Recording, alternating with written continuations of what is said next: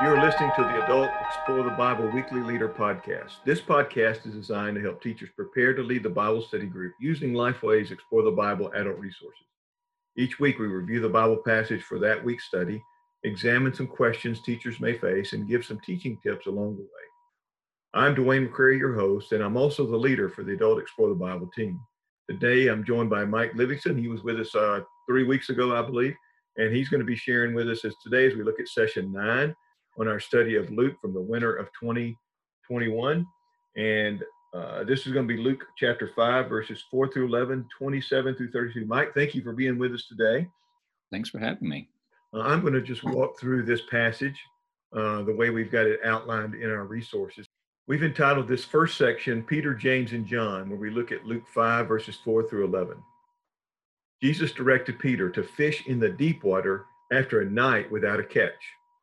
Peter agreed and brought him an overwhelming catch. He responded, Peter did, by stating that he was a sinner unworthy of being in Jesus' presence. Jesus assured Peter and his business partners, who were James and John, and they declared that they are now to be catchers of people. They left everything and followed Jesus. The main point is there in this particular section is that a believer's past sinfulness does not disqualify him or her from being used by God. Now, let me say this before I move on. I know there's disagreement over the timing of the encounter between Jesus and the fishermen that are described here in verses 4 through 11. Some encounters appear to be earlier than this one, and others appear to be similar or the same. We don't know the extent of the relationship between Jesus and the fishermen at this time. It's just unclear. Luke doesn't give us any more information of that. Where it gets cloudy is we compare it to the other gospels. So we just know that that's something there. If we go down to verses 27 through 28, we find another one of the disciples coming into view, and that's Levi. And that's what we've entitled that section, is just Levi. Jesus encountered a tax collector named Levi, named Matthew elsewhere, and invites Levi to follow him. This man left everything, and he too begins to follow Jesus. The main point here is that Jesus calls people to follow him. In verses 29 through 32, we've entitled this particular section in our study, Sinners. What happens is Levi then throws a reception for Jesus, and he invites other tax collectors and people who he would know to this meal. Religious leaders see this happening, and they question Jesus eating with a group of social outcasts, people that they viewed as sinners. In response, Jesus compared himself to a doctor going to those who are sick, explaining that he came to call sinners to repentance. The main point here is that believers are to follow Jesus' example by going to those in need of his salvation. So this is the call of Peter, James, John, and Levi. So let me just call attention to a pack item that may be of assistance here when we're looking at this particular passage. And that's pack item 5 and 12. Pack item 5 just gives a list of all the disciples and a little brief description. Pack item 12 is a chart that lists the way the disciples are listed in the 4 places they're listed. They're listed in Matthew 10, Mark 3, Luke 6, and Acts 1. And the lists are similar but different. The same names are there, but they're listed in a little bit different order. So one thing you may want to do is just show this list to the folks in your group and then highlight these characteristics. First of all, Simon Peter is always the first one listed in every list. If you go down to the 5th one in the list, Philip is always the 5th person listed. And then James, the son of Alphaeus, is always the 9th person listed. Then in each one of those groups, the order is a little bit different. Sometimes you're going to find under Simon Peter, you're going to find Andrew listed next. Sometimes you're going to find James. Sometimes you're going to find John. But you're always going to find those folks listed together: Peter, Andrew, James, and John. And then with Philip, you're always going to find Philip, Bartholomew, Thomas, and then Matthew, who's in this study we're looking at today, are always in that second group, but not always in that order, with the exception of Philip. And then in the third group, you always find James, the son of Alphaeus, Thaddeus, Simon the Zealot, and then Judas Iscariot. Now, Judas is always listed last, but now in Acts, you're going to find Matthias because he replaced Judas Iscariot. And so it's that spot where he's listed. You're always going to find them in those three groups, but the order is a little bit different. It may tell us a little bit about Simon Peter, Philip, and James, the son of Alphaeus, as being leaders of those particular groups because they always follow in the same place in the order. There's other things that you may want to point out at this, but that's just a quick list of disciples that will help you get some frame of reference for this particular study. Here we are, Mike. We've got Peter. He responds to Jesus falling down, saying, "I'm a sinner." This obviously kind of carries the idea of Isaiah in Isaiah 6, where he says, I'm a sinner with unclean lips.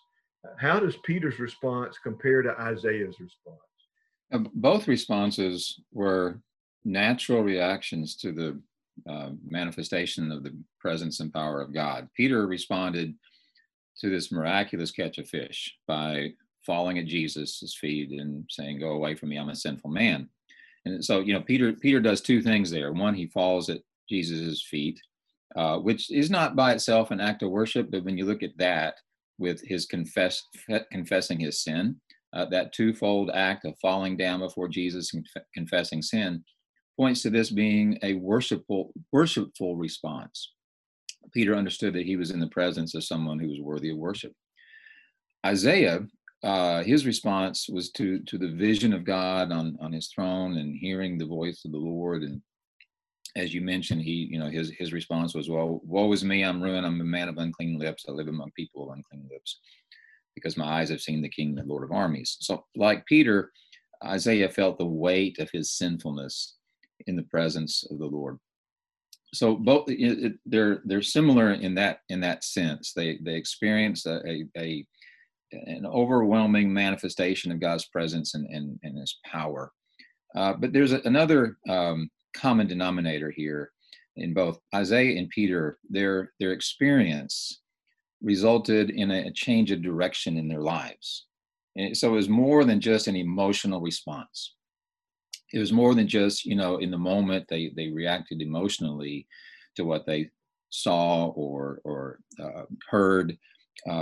Jesus said to Peter in this instance, "Okay, from now on, you're going to be catching people."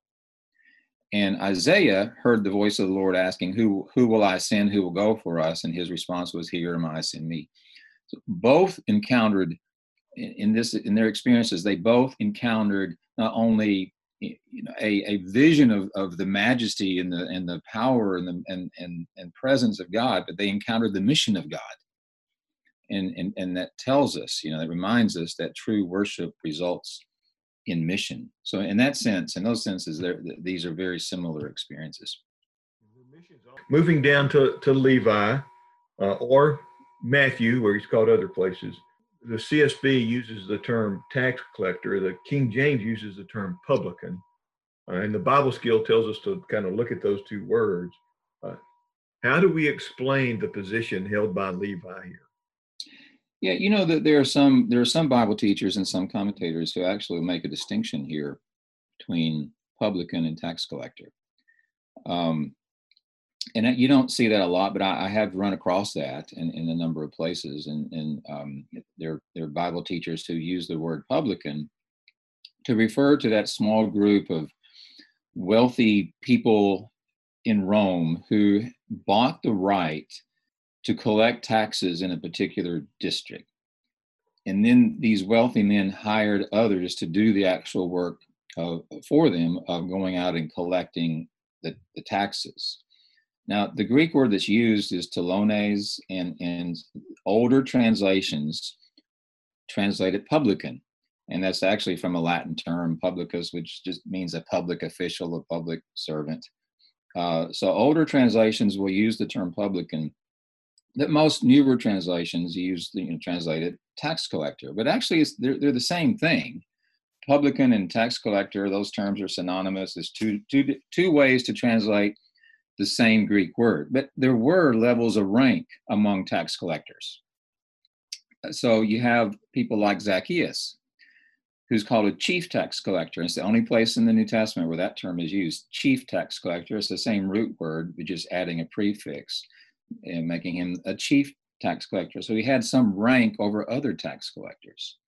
So these chief tax collectors like Zacchaeus, they had men working under them or working for them under their supervision to do the actual collecting of monies in the areas where they live. Now, Levi, he what we see him sitting at the tax office, so he's doing the work of collecting taxes, but at the same time, but by all indications that he's a very wealthy person, because in this account, he hosted a dinner party for Jesus, and he had a house large enough to host a large crowd. The CSB calls it a grand banquet. He didn't seem to have much trouble in organizing it either. No, he didn't.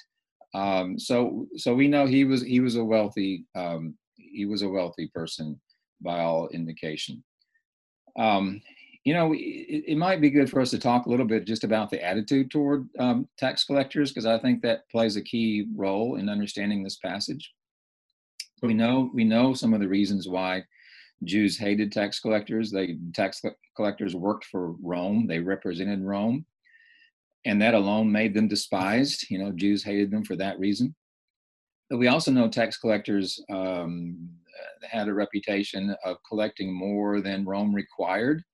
Actually, the amount they had to collect was determined by Rome, and anything above that was their profit. And so they charged more than Rome required them, and they had the reputation of dishonesty and greed. And so that also fueled the Jews' hatred of tax collectors. Remember John the Baptist addressed that when he urged tax collectors to gather no more money than they should. Mm-hmm. The Pharisees, who we see in this chapter, they had additional reasons to hate tax collectors. It's because tax collectors came in contact with Gentiles, and they handled money that had images of Roman emperors on it. And so Pharisees associated tax collecting with idolatry for that reason. So when they asked, why do you eat with and drink with tax collectors and sinners, what they're saying here is that they believe that Jesus and his followers could not be true men of God if they associated with people like tax collectors. But those are exactly the kind of people that Jesus came for. When he said that he came to seek and to save the lost, he had tax collectors in mind, because he said that after his encounter with Zacchaeus. And you think, in Luke 15:1, all the tax collectors and sinners were coming and listening to him, and the Pharisees and scribes were complaining, this man welcomes sinners and he eats with them. And so in response to the Pharisees' complaint that he ate with tax collectors, he told the parables of the lost sheep and the lost coin and the lost son. And he stressed that there's special joy in heaven over the salvation of sinners like this, of this kind, like tax collectors. So if they were Jewish and a tax collector, then the Pharisees would have even had a greater hatred for them, because they would have seen them as traitors. As traitors, rejecting the core beliefs of what they held as important. So, how is that complaint that the Pharisees had seen today? Is that attitude seen today that they have? Look at what was the attitude really that we're talking about. It's the attitude that Jesus addressed in some other places. I might want to mention. He told a parable about this in Luke, in chapter 18 of Luke, about the two men who went to pray, and one was a Pharisee, mm-hmm. and one was a tax collector. And we know the story or the parable. This Pharisee was standing there, it said, praying about himself. He was actually praying to himself, but saying, God, I thank you. I'm not like other people. I'm not like this tax collector over here. And so he's telling God all the things that he does, and why God should be so pleased with him. He's bragging on his religious credentials. Yeah. God, look at me and look at everything I do, and look how good I am. And so here's the attitude. It's this attitude of self-righteousness, this attitude of pride, of spiritual pride. I mean, that's it, spiritual pride. And that's what Jesus attacked I mean, that's the kind of attitude he attacked. When he said, well, in the parable of Luke 18, well, he says the tax collector who recognized his sinfulness and begged for mercy, that one went to his house justified, and not the Pharisee who was prideful and self-righteous. So that's the attitude, one of spiritual pride and self-righteousness. That's the attitude that we're talking about here. It is seen today. And I think the antidote to that, the remedy for that, is the gospel. That's the answer, is to take a closer look at the gospel, preach the gospel to ourselves, maybe, because the gospel will address that kind of attitude of spiritual pride and self-righteousness. Sometimes the further we get away from our salvation experience, the less we remember what it was like to be lost. Yeah. And that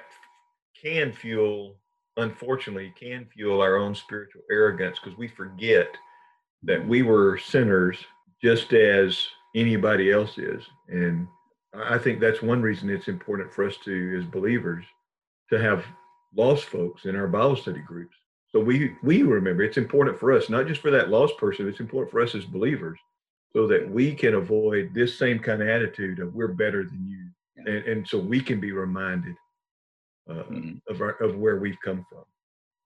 Yeah. Mike, one thing I would want to point out here is there is some things here, another pack item that might be useful, and that's pack item 11. It looks at the idea of what is a disciple. It's an article.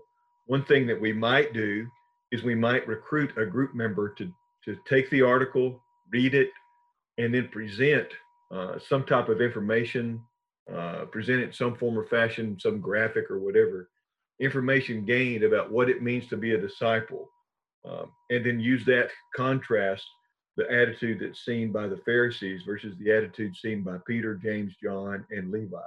Now, one person we might want to select to do that, at least I would, is if there's somebody in my group I'm trying to apprentice to become a leader someday, if I could ask them to do that, that'd be a great way to start and help them just get used to being in front of folks, sharing, doing a little study, a simple assignment that could be used for apprenticing. Mike, any other key ideas or thoughts you would share on this particular passage?